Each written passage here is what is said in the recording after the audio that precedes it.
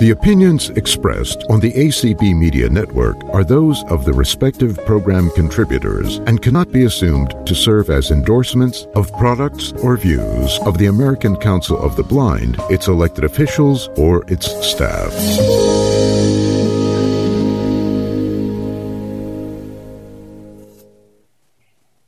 Hello, everyone. I am your facilitator, Mo Carpenter, and we have How to Not Be Afraid of Your Kitchen today. And this is, we call it How to Not Be Afraid of Your Kitchen 101. And we have with us Janine Lee and Herbie Allen. And Janine, why don't you go ahead and give us a little bit about yourself? Okay, so I'm Janine. I've only been blind for like 3 years, and I'm really passionate about cooking. I love it, and I always want to share with people my tips and tricks for budgeting and cooking and baking and all that stuff. So yeah, I'm super excited for this, and thank you guys so much for being here. I'm so happy.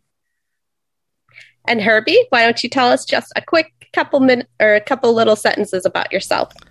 Well, thank you, Mo. And first of all, my thanks to ACB Generation for allowing us to be on here today. My name is Herbie Allen. I have been blind since birth, and that is going to be my perspective on cooking today. And I will get into why I got into cooking a little bit later on.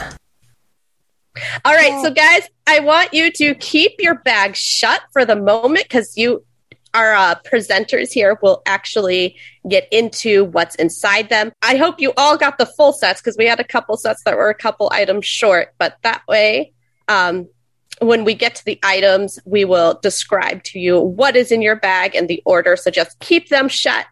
They should all have the zipper top or slider top. I keep getting in trouble for saying the wrong top. But Janine, why don't you go ahead and start off with telling us about how to budget, bulk buy, and portion control? Yes. So, okay. So I learned this is the best way for my life. Everyone else can do it their own way, but this works for my life, my family. So here's a tip. I would suggest to make a list of what you think you want to eat for the week. For me, that's really hard because I have trouble eating and I don't eat that much, but, yeah, so I would suggest making a list of what you want to eat or what you think you might want to eat. And then you can buy your groceries. I would suggest buying your groceries from a bookstore like Sam's Club, Costco, or BJ's. I use BJ's a lot. I love BJ's because they have really good quality and I like the portion sizes. Yeah, so buy your food in bulk. And then when you get your food home from the grocery store, that is the day you should prepare it. So just a quick tip, I don't eat very much meat. I eat a lot of fruits, vegetables, pastas, grains, potatoes, eggs, things like that. So my foods are a lot different than other people's. I do eat chicken with no bones, but so my meat budget isn't that large, but my cheese budget is much larger than most people's, and my egg budget and my vegetable budget. So I spend a lot of money on fresh vegetables, and sometimes I get produce sent to me from local organic people. So I would say get your food. So the day that my groceries come home from the store, like my peppers, my broccoli, my whatever, my celery, I will wash and cut them and put them in Tupperwares or containers or bags, however you want to store them. Going forward, when I say Tupperware, I mean any container that you can put a lid on. It can be glass, it can be plastic, it can be ceramic. I just call everything Tupperware, just like I call everything a ducky.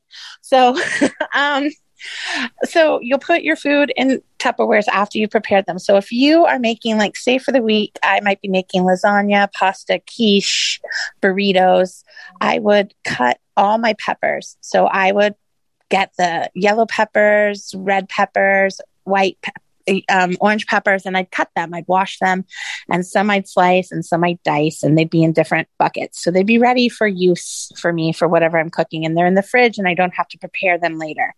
So that's what you do. You make a list, you buy in bulk. Then the next day after you've prepared, or maybe after you take a break, that also the day you come home from the store, I would prepare my snacks. So let's talk about that really quick. So say you like Cheez-Its. Cheez-Its are not my favorite thing, or you like veggie straws. You get the big bag from BJ's, and the big bag is like $5.50. If you buy them in little baggies, it's going to cost you $12 to $15. You know, those kid size or the portion control size that you just take for lunch. So I would buy the one for $5.50, get a big bowl or pot or some kind of container that is clean, and open the bag and dump it in. And then you'll put them in a snack bag. You can use a quarter cup measuring, so they're even, or a half cup, or whatever size you want to put in your baggies. But for me, I tend to use a half cup. So I'll put half cup of my veggie straws in my snack size bags, and then I'll put them in my snack basket in my pantry. So instead of paying the $12 to $15 for the box of them, I have them in Ziploc bags or little Tupperware containers, depending on what I decided to use that day for my preparation. And I've saved $10, which I can donate or use for other food, or it just saves my budget. So the next thing is, after you come home and you prepare your stuff and wash your things, then you'll be ready. So I take one day a week and I prepare my food in bulk. So if I'm planning, like, I'll make a big pot of spaghetti. So if I'm doing wake, make, and bake, I made a big pot of spaghetti with 1 or 2 boxes of pasta. And then I make my sauce from scratch and I have it. Now, the option is you put it in a big Tupperware and you just have it, and you can scoop some out, or you can take a measuring cup, 1 cup or 2 cups, depending on the serving size that you want, and put them in smaller containers or bags. And then you can just take them out of the fridge when you need. I was visiting a friend and taught my friend how to do this, and that friend came home and had dinner every night. So that was teaching portion controls for that person. So yeah, I suggest doing that, because, you know, when you come home from work, school, whatever, when you have a meeting, you don't want to wait for the water to boil and wait for the pasta to cook and then wait to make the sauce from scratch. You just want to take something else and microwave it. And if you buy the frozen dinner, it costs you $4 to $5. Your pasta that you made probably costs $10 total for all your fresh ingredients, all your sauce, everything. And you probably will get 10 meals out of it. So just to save money that way, if you're eating pasta. Another tip was salad. I like corn. I like cucumbers. I like eggs. I like to put all those in my salad. So if you have salad, I eat a lot of salad. So I would eat like maybe a 4-cup portion, a 2 or 4-cup portion of salad, because that would be my main meal. I wouldn't be having anything else. And I would make a huge bowl, big bag of lettuce. So you prepare your salad and then you put it in Tupperwares or bags. One tip is, if you put it in the quart size bag and you take it to work, you can take some plastic silverware and you can take a bowl, you know, like a throwaway bowl.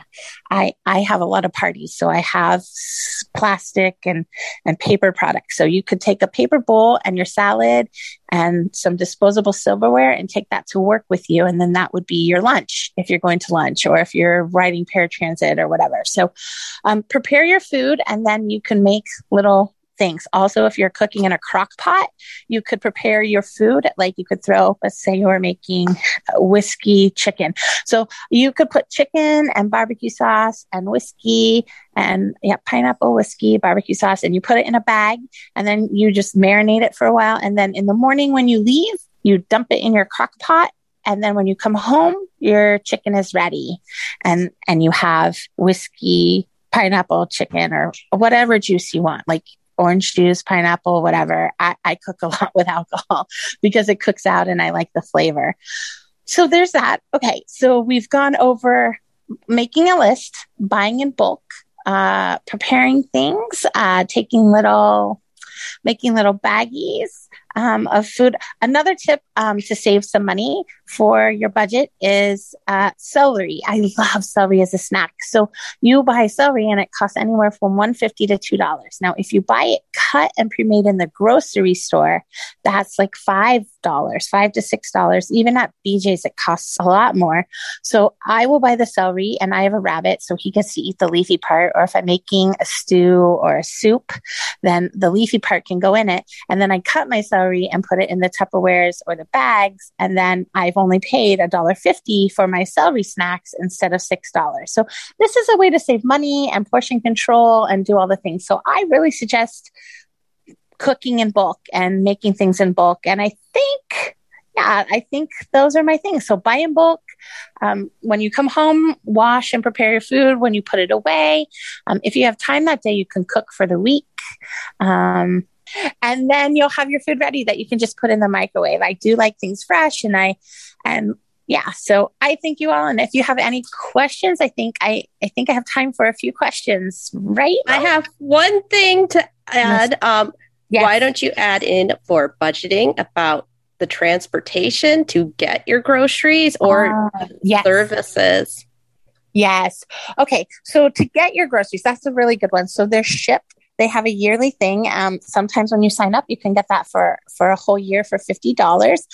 I know with BJ's, the first time you get your first delivery, it's normally $15, but they do it for free your first time. Some, there are a couple dollars. You can do it with Instacart, Shipt, DoorDash, all those things. So yes, you might have a friend so you might have a friend that you go shopping with and you can share your groceries with them if you have someone close to you, so you can share the transportation. But yes, I have to budget for gas because I'm very lucky and have sighted people. But I am thinking more and more that I'm going to get a delivery service because those cases of water are mighty heavy. I need some more help carrying those cases of water because I like them. So yes, I think you'd have to budget for your grocery delivery or make a list for them. I personally like to go touch things. But yes, budgeting for grocery delivery services can be a little tricky. I'm going to let Herbie take a couple seconds of that and his thing, but that's not my forte. I usually just go to the store. All right. So yes, we will take questions. We're actually a little ahead of schedule, but that will leave us more time for questions at the end. So our first hand here in Zoom is Linda Yax. Linda, you may ask your question. Back in the 70s, I think it was, there was a book. It was called Once a Month Cooking. Mm-hmm. And I think it is still available on Bard.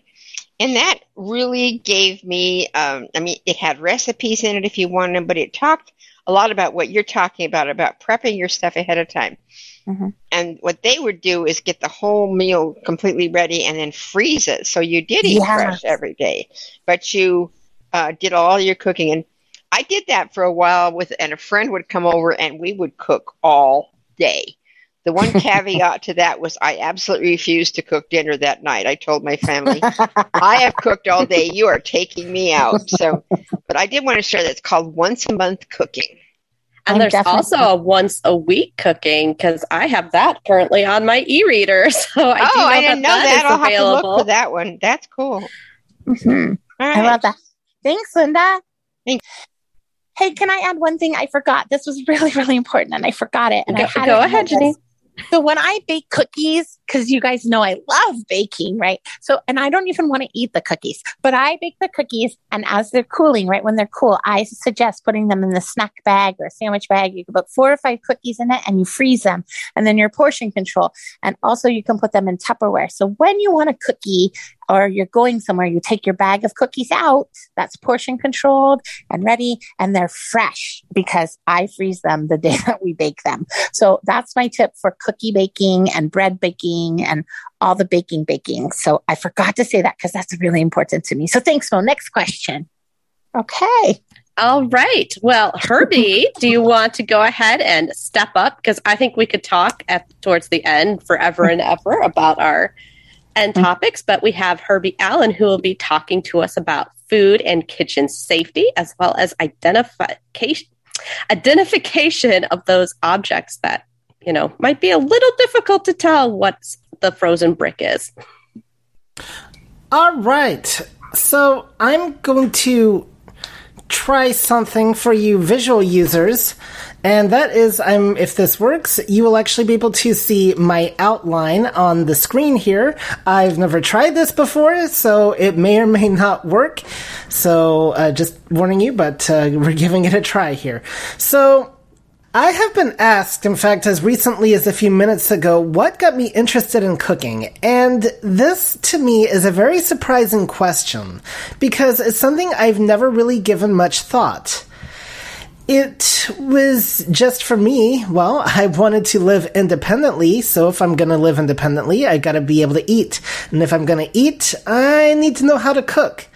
So I learned how to do it at a number of places, and I'm going to give you a lot of my tips and things. Just some more background about me first. As I mentioned, I have been blind since birth. I have light perception, but all that lets me do is see light. I cannot see shadows, colors, or anything like that. I learned cooking techniques in my early teens and how to use my oven, toaster, microwave, and it would not be till my later teen years that I learned how to do things like use the stove top, how to follow recipes, things like that.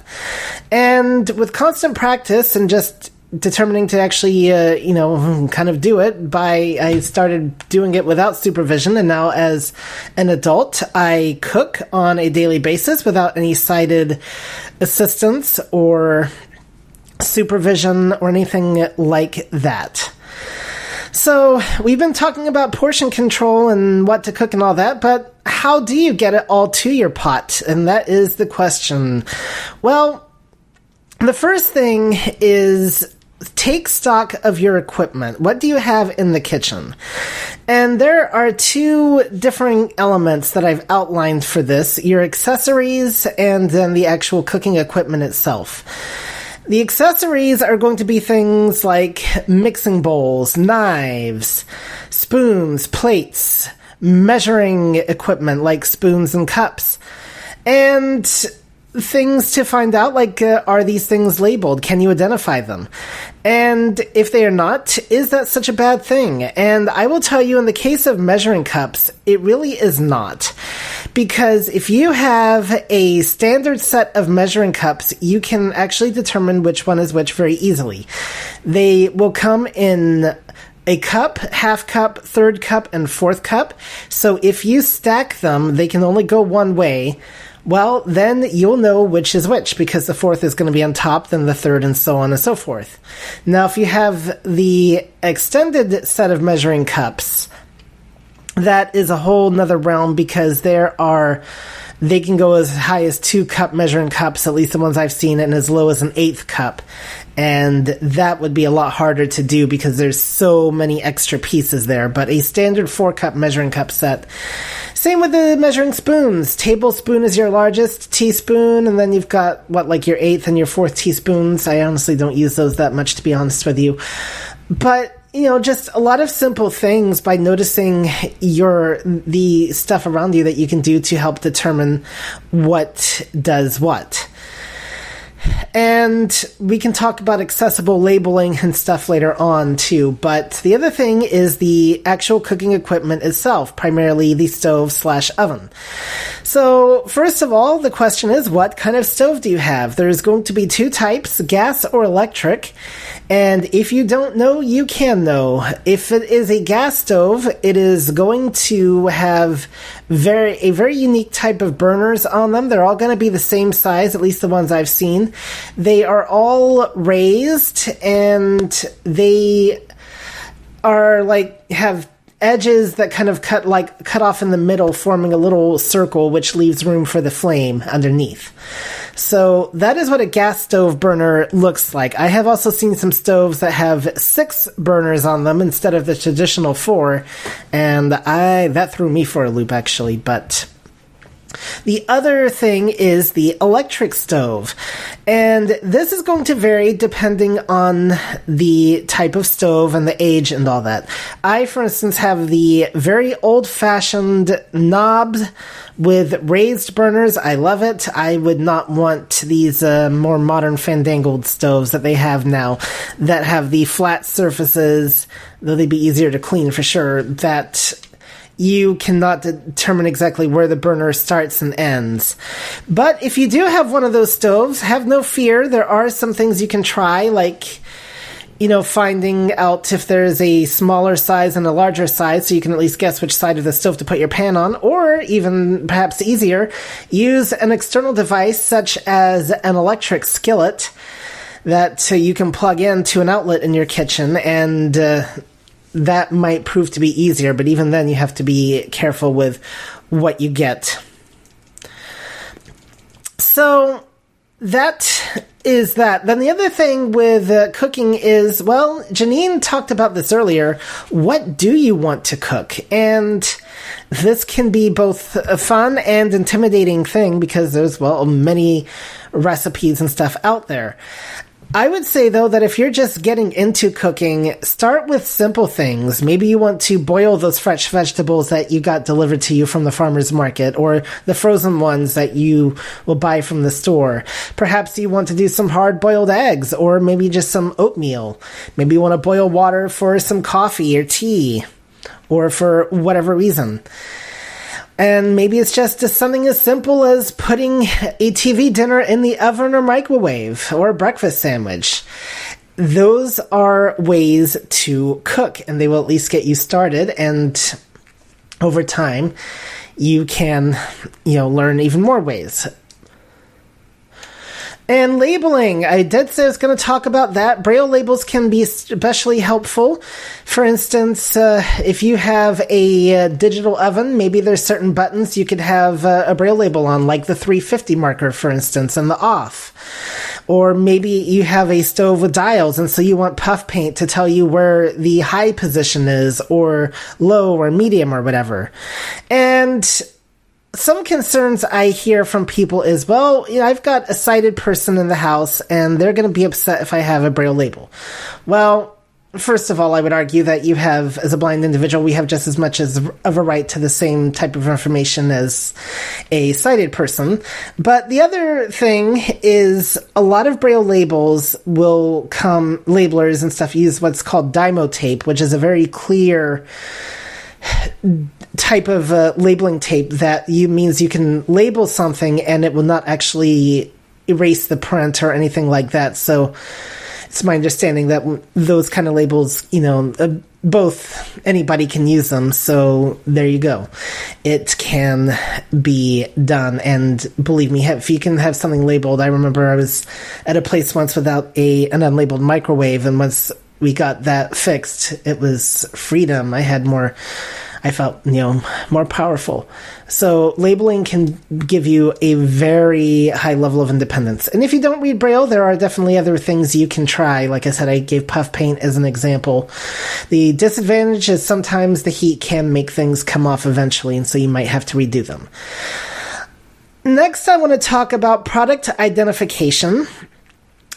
So I find that 98% of the things in my kitchen I can identify without any type of barcode scanner or smartphone camera, anything like that. And if you have listened to my cooking calls over the last year, you've heard me talk about how I can tell this is a sack of flour, this is a sack of sugar, this is what the brown sugar comes in. I know the mayonnaise jar because it's a plastic jar that has a very thick plastic lid, but the relish jar is much smaller and is made of glass and has a glass lid. So sometimes just the feel of the jar alone can tell me what it is. Peanut butter and mustard, ketchup, things like that. Different meats, they are going to feel differently too, no matter what type of packaging they're in. Boneless chicken breasts feel a certain way. Boneless chicken thighs, or the bone-in ones do. Drumsticks, you can easily tell those through the packaging. Ground meat, steaks, pork, whatever, you can tell a lot just by the packaging, and practice will make perfect. Pantry stuff is where I do find I might need barcode scanning the most, but again, a lot of things have similar, do feel differently. Spices is one where I actually did have a lot of them that will last me a while, Braille labeled, so I could just easily identify them. As great as technology is, there is something to be said for just picking up a bottle, reading the Braille label, and going, oh, that's what it is? Okay, cool. But frozen things, they can also be identified too in many cases. For instance, you can easily tell what a bag of onion rings feels like, or French toast sticks, but many other things do come in boxes, but they are packaged within the box, so you can take it out, store it in your freezer, and you can tell what it is just by feel. And not only can you do that? But now you've saved yourself a little bit more freezer space because you don't need that humongous box taking up half the room. And believe me, it does help. And if you are uncomfortable with identifying things by feel or whatever, not a problem. There are definitely options out there. There are barcode scanners. I don't know how much they are being made today, but if you can get your hands on one, they are really wonderful. And unlike the smartphone, they don't require as much precision. You do have to know where the barcode is, but you don't have to, it can see it from multiple directions. iPhone, you've got various apps such as SuperSense, which was demonstrated at the convention last Saturday, but you got Seeing AI, apps like that. And if those are not good options for you, which they sometimes are not, services like Be My Eyes and Aira are great options to pursue. And not only can they help you with identifying the product, let's go back to the identifying controls on the stoves and whatnot. You know, they can always help you with that too if you need assistance with that. The other thing, though, that's really nice about barcode identification is in addition to identifying the product, many times you will get instructions. So, for instance, if you, like I get these, Chinese restaurant frozen dinners now. It's, the name's escaping me. Not Panda Express. But anyway, the point is they will have specific cooking instructions, and just by looking at the barcode, I can find them. But the other thing, we were talking about how to shop for food earlier. One of the advantages with these delivery service apps is, in addition to the product, if you actually click on the product itself, they will have an option for details about the product that may include cooking instructions. So those can be extremely helpful to you and even determine if it's something you're interested in purchasing in the first place or not. So that is something else to consider with product identification. Let's see. Okay, I'm kind of going ahead of myself here. Oh, okay, next one. This is an important one. Learn from your mistakes. You are going to make them, and that's fine. And along with that, don't think that your blindness is a barrier. Sighted people, love you guys, I'm not trying to diss on you, but everybody makes mistakes, even in the kitchen. We may have a unique advantage with being blind in that we actually have, might be more careful, actually. But again, you're going to make mistakes. You're going to make a cake that did not turn out well. What can you learn from that? Or maybe you set off the smoke alarm, or you need to learn how to deal with, with something going on in the kitchen. Things will happen, and it's how you learn from them that can really be important. Let's talk about knives and other cutting implements. Very usable. So one of the cutting techniques I will use is let's say if I'm chopping a carrot and I want it really small, I will use my fingers as a guide to create like a little gap with the section that I want cut. And so then I can put my knife in between the gap, very sharp knife, and just cut, and the knife is not touching my fingers, and the thing is cut, and I can go from there. And just use the same technique. When sometimes things will get small enough, like with carrots, for instance, that you can just grasp the edges with your fingers. But if you don't feel comfortable doing that, that's not a problem. There are accessible knives out there with guide bars. And of course, there are definitely food processors as well that you can use if that works better for you. Both mechanical and electric. So you have options. Places like Blind Mice Smart, by the way, are great places to look for blind-friendly cooking aids and talking thermometers and stuff like that. All right, let's talk about the oven. This is going to be a very important one, so don't be afraid of your oven. It's not going to hurt you, but oven mitts can be a great tool. Well, you're going to need them anyway, but Janine will tell you the longer the better, and you definitely want to ones that you can use to get your food in and out of the oven. I do not recommend, you're going to get differing schools of thoughts on this, even on this call. I do not recommend moving the oven rack out. I think it's better to have it as a totally blind person in the same spot all the time, so you know where it is, and so you're not fumbling for it, you know, kind of like where you're aiming. And so I do not think that removing the oven rack is a good idea. And then you've got a solid place where you can set your pan on, or cookie sheet, or whatever that's going to be there, that's going to be stable, because once you move out the rack, then you've got to deal with the fact that it's not fully in place. It's a now moving target, so to speak. And so that is why I am not somebody that recommends that method. Preheating the oven. This is something that if you do not feel comfortable facing the heat, then you can put stuff in the oven without preheating it, but what you're going to have to do is remember to give the extra time that the oven requires for the preheating. So let's say you're doing some chicken nuggets, and they require, about 20 minutes. Well, then your oven, let's say it takes about 15 minutes to heat up. So you're going to need to put the food in the oven, turn it on, and set that timer for 35 minutes because of the added time that the oven needs to heat up. I am not a big fan of this method, but again, if you're...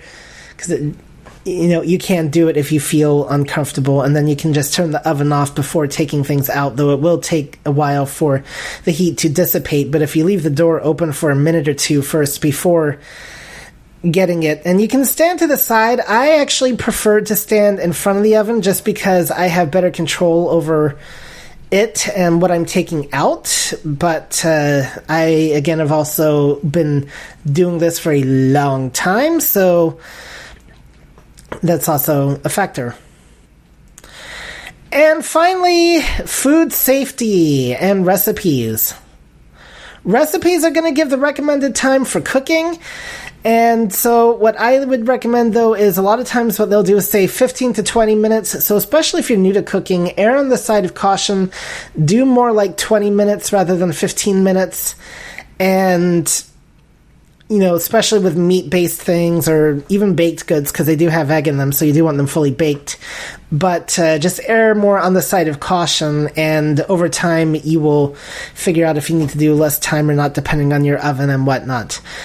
You can also tell various things, though, with silverware. For instance, if you're not sure if your meat is done enough, what does it feel like when you're slicing into it? What does it... and you might have to use your fingers as well to determine, cakes, brownies, are they gooey when you insert the fork into them? If they are, then that tells you need to cook them more, and that is a technique that is often recommended in recipes. Or a toothpick works just as well. And finally, use good methods of storing leftovers. Plastic Tupperware containers or glass containers with lids are really good for storing that cooked food. Or perhaps those Ziploc bags like the one that were passed to you if you were attending physically today. And you can use... Ziplocs are a great way for storing things, or if, let's say... you want to use, like, say, a Ziploc bag to marinate some meat, or you open something. Sometimes I find it's easier to put it in a Ziploc bag rather than trying to seal it with a clothespin, just because for some reason whenever I try to use a clothespin, things don't stay sealed. But a Ziploc bag, you close it up, it's more likely to stay that way. But I'll use it for the freezer, the fridge, the pantry to store uncooked or cooked food. And with that, we have time for questions, I think. Hello. Hello. I actually have 2 questions, but I can. Well, let's see what we can do. Yeah. So I guess the first one I'll ask is, I was wondering if you could talk more about cooking meat and being able to tell when it's done. Like, obviously, when you get it onto your plate and you cut into it, you can tell, like, oh, this needs to go back in. But, how do you know roughly how long to be cooking chicken or ground meat for? So a lot of it is from experience. I can tell you that boneless chicken that's refrigerated will take about, the minimum is 25 minutes, give or take. And thighs, I found, take a little bit longer. Things with a bone, you're going to need at least an hour. if I'm unsure, I'm not going to put it, I won't serve it right away. I'll put it on a plate that I can test it with, take a piece out of the pan with the fork or test it with. A lot of times, though, if you're following an actual recipe, that's why I said it'll give you the exact time of what to cook it for. And you can always Google, like, whatever meat you have, say, okay, how long should I cook this hamburger patty? Like, some things will give you recommended times. Hamburger meat, like, say if you're browning meat for tacos or pasta, that one is going to be how it feels with your spoon and how it sounds when it's sizzling. So it's going to start hissing and popping at you and that's going to be a really good indicator. But when it comes to ground meat, like, once I know it's really cooking, I'm going to be constantly stirring it and just feeling the texture, temperature, and then I can, it's probably going to take about 10 to 20 minutes depending on your pan and how high you have the heat. And then, though, the thing with ground beef, let's say if you're going to put it into something that requires additional baking, it'll get cooked more that way too. But you can tell just a lot with your spoon how well it is, how done it is.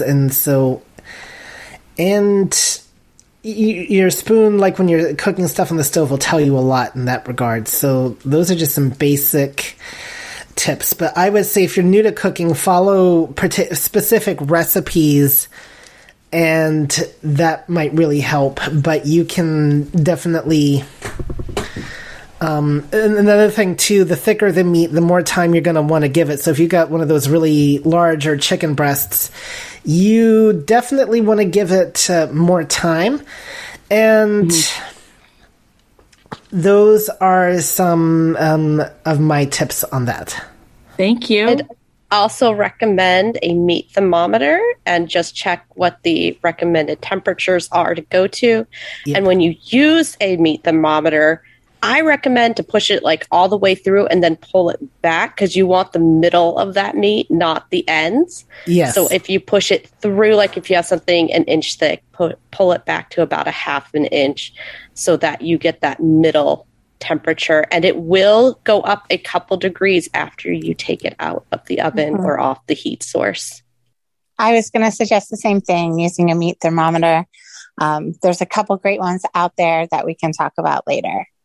Hi, my name's Avery. I just had a question. I heard you say something about accessible knives, and I know knives are where I struggle in the kitchen, so I was wondering if you could talk a little bit more about that. So I honestly just use regular knives. I don't use any special adaptive. I know they're out there. Does either of you guys? Yeah, I do.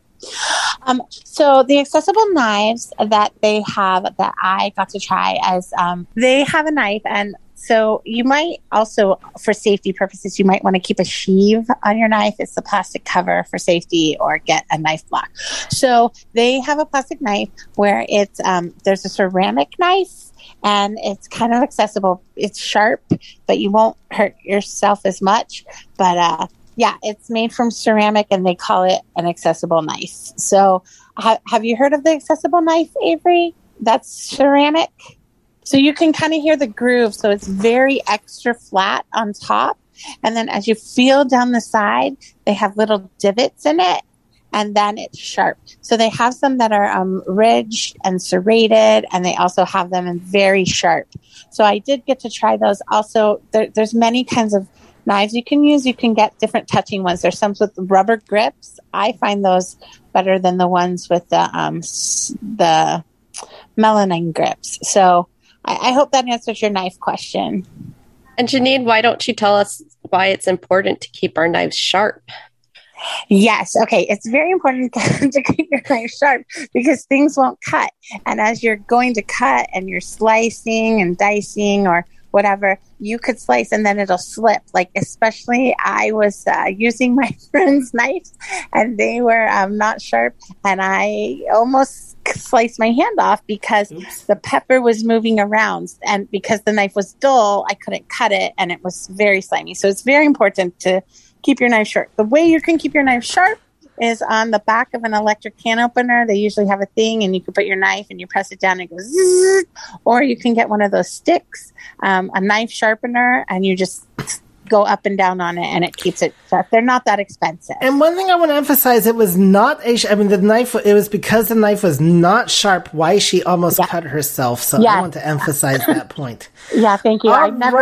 Thank you.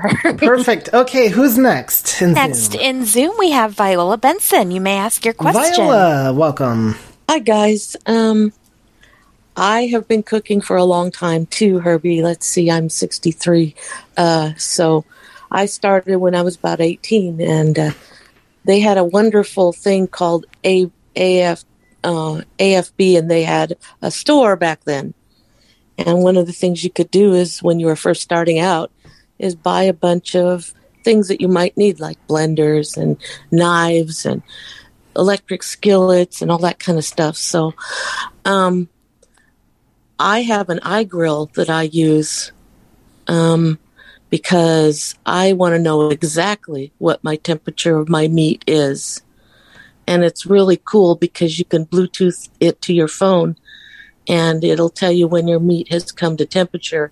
It has a probe that you can put into the oven along with your meat. And I just like that because then I can, if I'm doing a roast, which I do a lot of, or prime rib and things you don't want to ruin because they're expensive. Yeah. And just to want to mention before we move on, so Janine and I both have cooking calls here on the ACB community. You will find mine every Tuesday, myself and Twinkling Tori, my assistant. We are on at 10 o'clock Eastern time for Herbie's Cooking Corner. That is also usually streamed on ACB Media 5. And if we don't get to your question today, that's definitely a great time to come on and ask additional stuff, and you get to listen to me in action. And then Janine also has Wake, Make, and Bake. On Wednesdays at 10 a.m. On Wednesdays at 10 a.m. and it's usually streamed. And also I usually, 10 a.m. Wake, Make, and Bake. And we cook, we bake, and then we eat it. Yep. And then there are some other cooking shows too, such as In the Kitchen with Courtney and Carrie, and It's Electric, and Recipe Swap. So AC Community has a lot of cooking calls to offer. All right, who is next? One quick tip. I just met a new kind of oven that's kind of expensive now, but it's an induction one, and it's one of these totally flat ones. But you don't have to know where to put your pan. It just, you set the pan down anywhere and it goes, oh, there's the pan, and it just heats up. Yes, I have an external induction burner like that. Yeah, the pans are magnetic. They're great. So my question is about the type of choosing a skillet when you're playing with eggs. I mean, aside from the fact that every time I play with eggs, they kind of come out like scrambled eggs, even though I'm trying to make an omelet. Well, what kind? So you're trying to make an omelet. You're not trying to make scrambled eggs. Well, I've done kind of either, but I keep playing with different kinds of skillets. Some that have more sides, some that have less. When it comes to scrambled eggs, especially, I really love the tiny non-stick skillets that go on the small burner because I find that it really traps the heat and the eggs fluff up the best that way. That has been my experience, and I'll just use some butter for the bottom of the pan. You can use oil if you want. And another trick with eggs too is if you use water instead of milk, that's going to make them fluff up more because of oxygen that water has that milk does not. So and then Courtney, a while back, who I think is in the audience, she did an excellent show on how to make omelets. And you might want a bigger pan for that just because of letting the egg roll to one side and then the other. And, of course, you're putting stuff in the omelet. So... also, if you want them fluffier, baking soda works. If you put like a pinch of baking soda in, it can make them fluffier. There you go. Yep, I still need to try that, actually. You do. You should. Okay.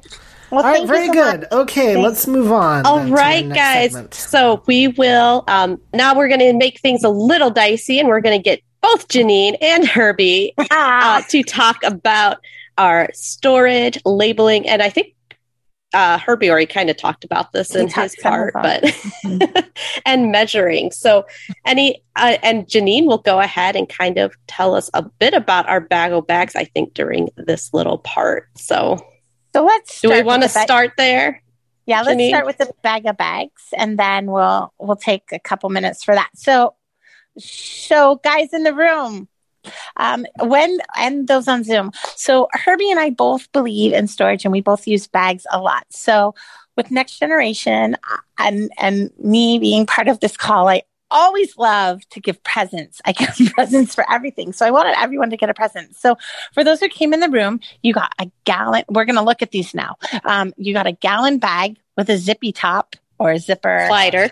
A slider. Either way. Mo has, I would say slider, but then, okay. So there's a slider, and that is a gallon bag. And that's great for cereals and for pizza, pre-made pizza crusts, and lots of things. So there's a difference between a freezer bag and a regular bag. They're a little thicker, and some have a double zip, and some have the slider. So freezer bags are thicker, and you can feel the difference. So I guess y'all can open them. And for those of you on Zoom, I'm sorry. I wish there was a way for me to give everybody, even those on ACB Media, a bag. Like if I could snap my fingers and you guys would have a bag of bags, I would get it to you. So you got that. You got one bag, and then there's another bag. I think there's a gallon freezer and a gallon regular. There's and a gallon regular bag inside the slider that's separate. And then there will be a freezer bag that is a quart bag with other bags inside of it to show you sizes. So Mo made these bags. Thank you, Mo. Mo made these bags and delivered them and then ran away like Santa Claus. So I would suggest using your quart bag for chicken. So when you buy in bulk, you put your chicken and you can put your spices. I like lemon and dill or lemon and garlic, or you could do orange and garlic or whatever. And I know Herbie marinates in bags too. So there's a quart bag, and then there's a sandwich bag, which is really great for portion control. And then those little snack bags I was talking about. So those are the bags we have. Herbie, did you want to talk about bags more and how you use them? I love to marinate with them and then throw them away because you don't want salmonella in your plastic and my glass. It's a lot of washing.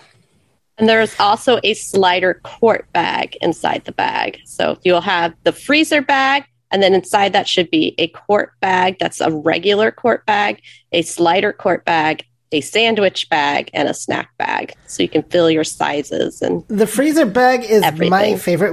Well, it's like practicing for the measuring cups. You can feel the different sizes. The freezer bags are my favorite because they are the biggest. They're going to hold almost anything. And another thing, like I remember, and they can, sometimes you have to use more. I remember one time, for instance, I got this box of hamburger patties. I thought it was a whole lot less than what I'd ordered, but surprise, surprise, when I opened the box, I have this whole stack of hamburger patties that just had the paper on them. So I grabbed a couple of freezer bags and put them in there so I could put them in store them in the freezer until I was ready for them. Yeah, when I make hamburger patties, you can put wax, or you could just put them in the bag so they're single use, so you can pull them out of the freezer. There was something else I was going to say with the bags, but I just forgot. Crock-pot usage. Yeah, bags are great for everything. And when you go on vacation, I always take like half a box of bags with me because you never know what to put. Not in the kitchen, but if you want to pack your lotions and shampoos, it's great because they don't get into your clothing. So I'm really happy for those in the room. Are you guys excited for them? Can anyone tell us that they're excited, or have they experienced these before? Okay, so let's talk about storage and labeling. So Herbie talked a little bit about labeling your stove with Braille labels and puffy paint. I use, because I was sighted for so long and I'm still learning Braille, I use letters, foam letters, that they're craft letters that you would buy at Michael's. You can buy them in the stationery, crafting, scrapbooking area. And I have them for everything. So on my garlic, I have a G. On my lemon peel, I have an LP. On my garlic salt, I have a GS. Onion powder is OP. So, and on my stove, I have a U for up and a D for down. I also use bump dots. So I have a stainless steel refrigerator, and I have different size bump dots. One's for water, one's for ice, cubed ice, and one is for crushed ice. I store my flour. I know Herbie likes to feel his stuff, and he stores them in the bags, but I have canisters and Tupperwares. No, I do store them in canisters. Okay. But sometimes I've had where, I've gotten a brand new bag of flour that I have to put in the canister. So how do I know what I'm putting in there? So you still got to know how to identify the flour. Yes, totally true. Like flour and sugar feels different. The density on the bag, you have to know how to do it. So I store those things in containers. So hopefully you know how the containers feel. So storage is really important. Like you could, storing things in the freezer, like Herbie said, is a really great idea. I like to get fresh fruit and store it in the freezer because I don't want to buy the frozen fruit. I want to cut my own fruit and store it. So the freezer bags are great for that and storage. Do you have tips on storage and labeling? So labeling, I use puffy things. You could try to alphabetize things. He talked about the apps on the phone that can read. There is also an ID Mate or a Pen Friend my Pen Friend. So this is how I label all my cans. And you put the little thing on the sticker and you say like black beans or tomatoes or whatever. And I put them on magnets and then they tell me what's on it without sighted help. I can do that all on my own. There's also Way Around is another kind of form of doing that. I just want to, before we get, so we have so many questions, I just want to mention that, I do want to mention that a lot of we've had a lot of conventions on various apps you can use, like SuperSense and all that, and they can be very helpful for food labeling, as, food identification, as I mentioned earlier, so. All right, I don't really have anything additional to say on this subject. I'm personally open to taking more questions. I don't know about you guys. Hi, it's Karen Schroeder. I just had a quick question. This is great, you guys. I love it. I'm a little afraid of my kitchen. Anyway, my question had to do with the barcode reader. You were mentioning that there's some apps that will read the barcode and tell you, which would then tell you the instructions on how to cook it. Are there apps that can do that? I've tried with Seeing AI, but it takes forever to try to find it. Is there anything else? Try SuperSense. That can be a little bit more responsive, though sometimes what I will do, because it's easiest with the iPhone, I will use Voice Dream Scanner just to read the actual box itself. And that will at least, even if it doesn't read it accurately, it'll tell me enough that I know A, what the product is, and B, if I can't get enough information that way, I can then go on the internet and research it that way. So perfect. Thank you so much. You're welcome. Sure. Thank you so much. So you guys don't go away because we have an exciting announcement, but we want to answer more questions. So yeah. I had a random question. Yes. So, I don't know if it's here that we would do it, but we have the door prize. Yeah, is it for this event? It's coming up. Yep. All right. It's coming at the end. Yeah. All right. Okay. So let's go. So yeah, we'll go back to questions, but let me just show them this here. Diced tomatoes with oregano and basil. So see, I made the sticker, I stuck it on a magnet, and it goes on my can. So I have this little device, and that's what reads to me what my things are. Very good. All right. Okay, next question. Next, we have Diane Scalzi. Diane, you may ask your question. First of all, for years, we have been using a knife that we found in the Aids and Appliances catalog of American Foundation. It's called the Magna Wonder Knife. And it basically has a serrated edge, and then it has a little metal guide with a little knob that you would turn to move the guide in and out so that you could, measure out how much you wanted to cut, like on a loaf of bread or something. And my husband still uses that, and we've had it for probably 20 years or more. I'm wondering if there's any way to deal with some of these cooking surfaces that are all glass. And the knobs, I think they've got touch screens on them too. I wonder if any blind folks are dealing with those and how they do it. With bump dots, a little bit with bump dots, because mine's touch screen. That's where we went back. That's where I was talking about how to label stuff. So yeah, bump dots or braille labels if there's specific buttons. The other thing is, again, if you feel uncomfortable with the devices, get external devices like electric skillets, or there even are electric ovens. You can get that might work better for you. And that is the short answer. That I personally am not a big fan of modern kitchen tech. I'm just old fashioned that way. So. There's also the smart home kitchen option. So that might be a way where you would use your speaker devices to do stuff. Do need to mention one important disadvantage of your speaker device system is if you lose the net and you don't have any other way of using your kitchen, you're going to be in trouble. That is why I do not. If you, my advice, if you're going to get any smart kitchen tech, make sure you have a way of using it manually, because, like for instance, we've had several storms, like our ice storm last year. We lost internet, but we still had electricity, so cooking food was not an issue for us. So that's why I do have to mention that little caveat. Okay, next question. I agree with him. Next question is from Nikki Keck.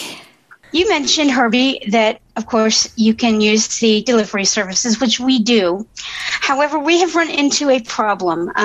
Sometimes, as you said, they do provide details on the items you're trying to buy. Yep. But sometimes they don't. You actually can't get all of the details. And we've tried Googling them, and sometimes you can and sometimes you can't.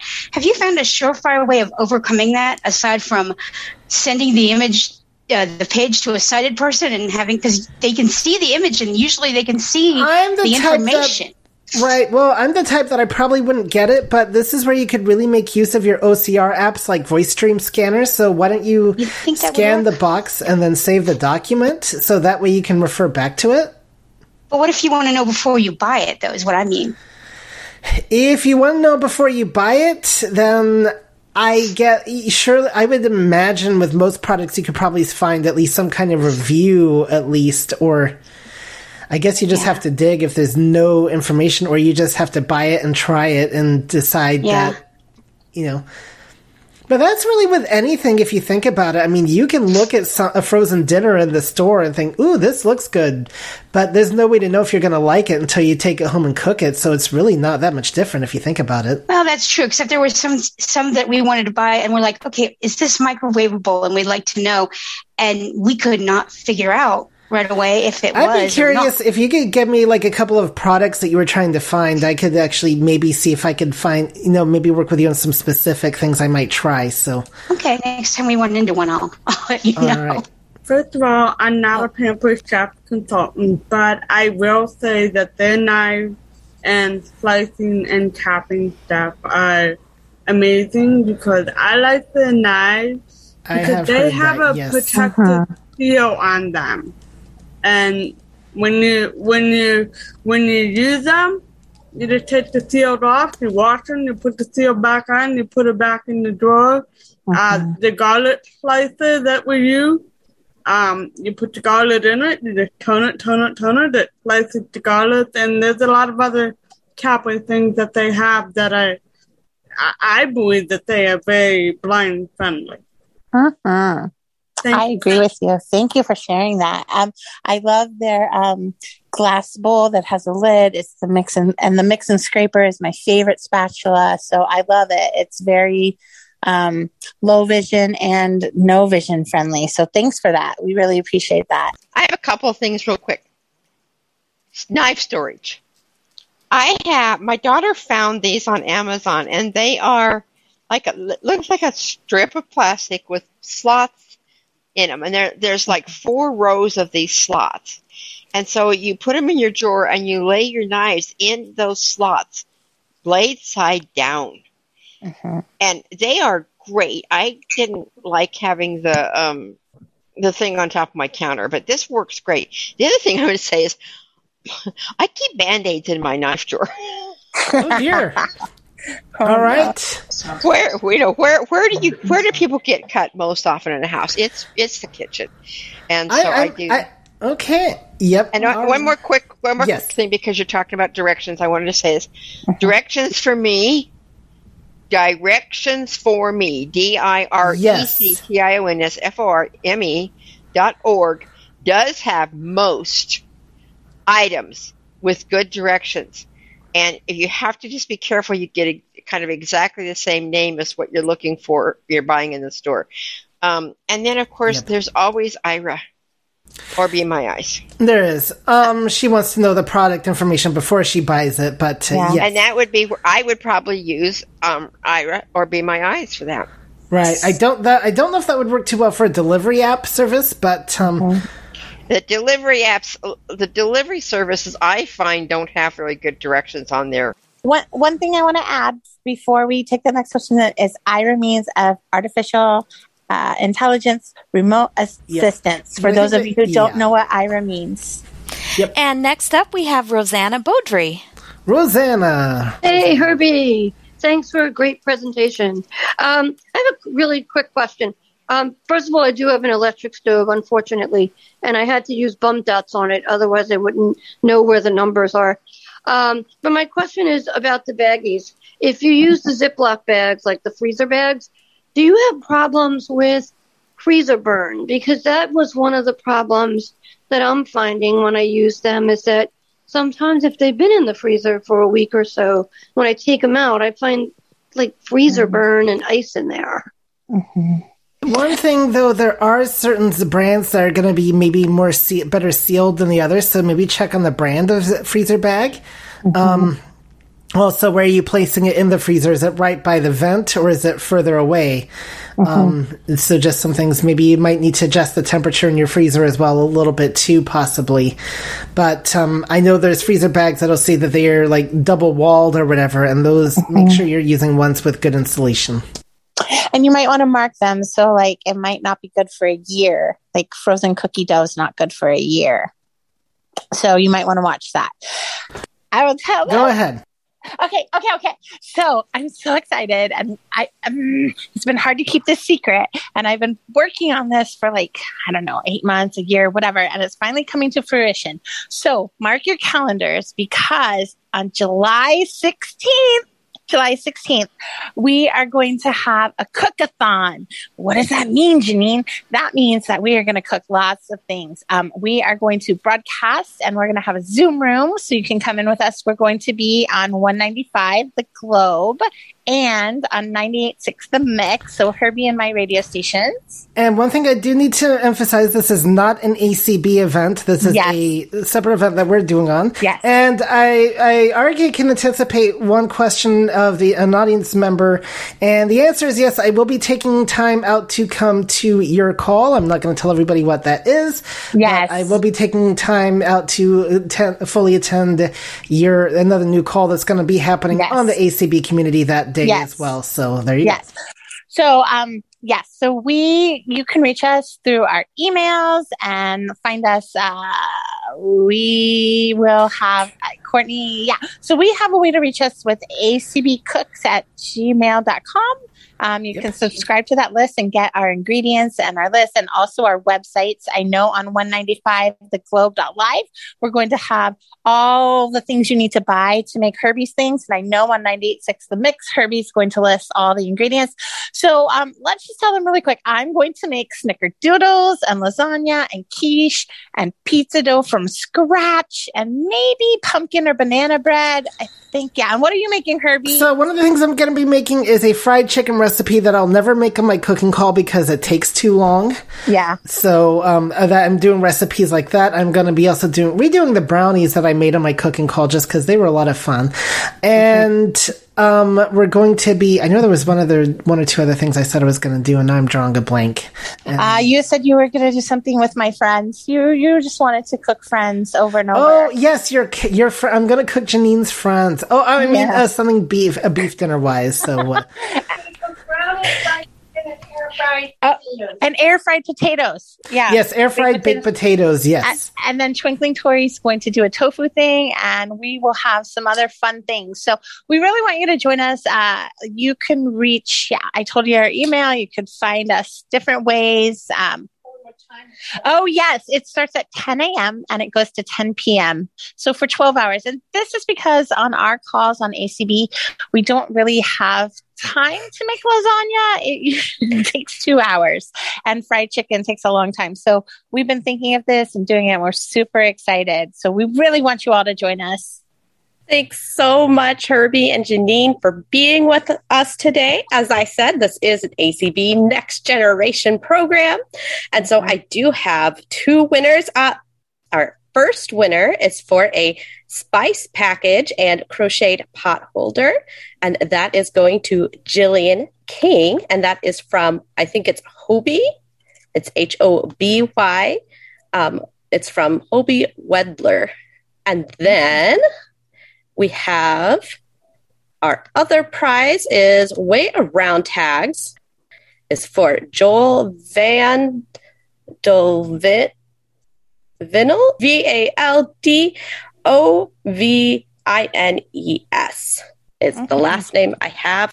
And I thank you so much, guys, for being here with us. Again, Next Generation is a special affiliate of ACB geared towards the 18 to 40 crowd, but you can be a supporting member like Janine and come and join us. I am a director on the board as well as the fundraising chair, and we would love to have you come and join us. So I have one more door prize because we bought two from Hawaii, right? So we gave one of them away. Yes, there's one person in the room. So, well, there's four of us now, but one person that stayed through the whole thing. So should I give that to her? Yeah, go ahead. All right. Thank you. Yay.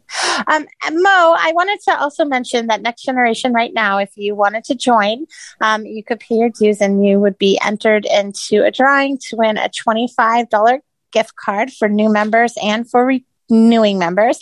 And your membership would count from now until next year. So just to get that plug for ACB Next Generation membership. And then I thought you were going to tell us about your fun cookbook.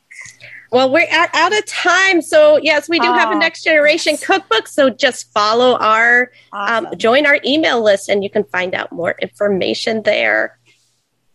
Thank you guys so much. And thank you, Chanel. And thank you, Herbie, for streaming. And thank you, ACB Land.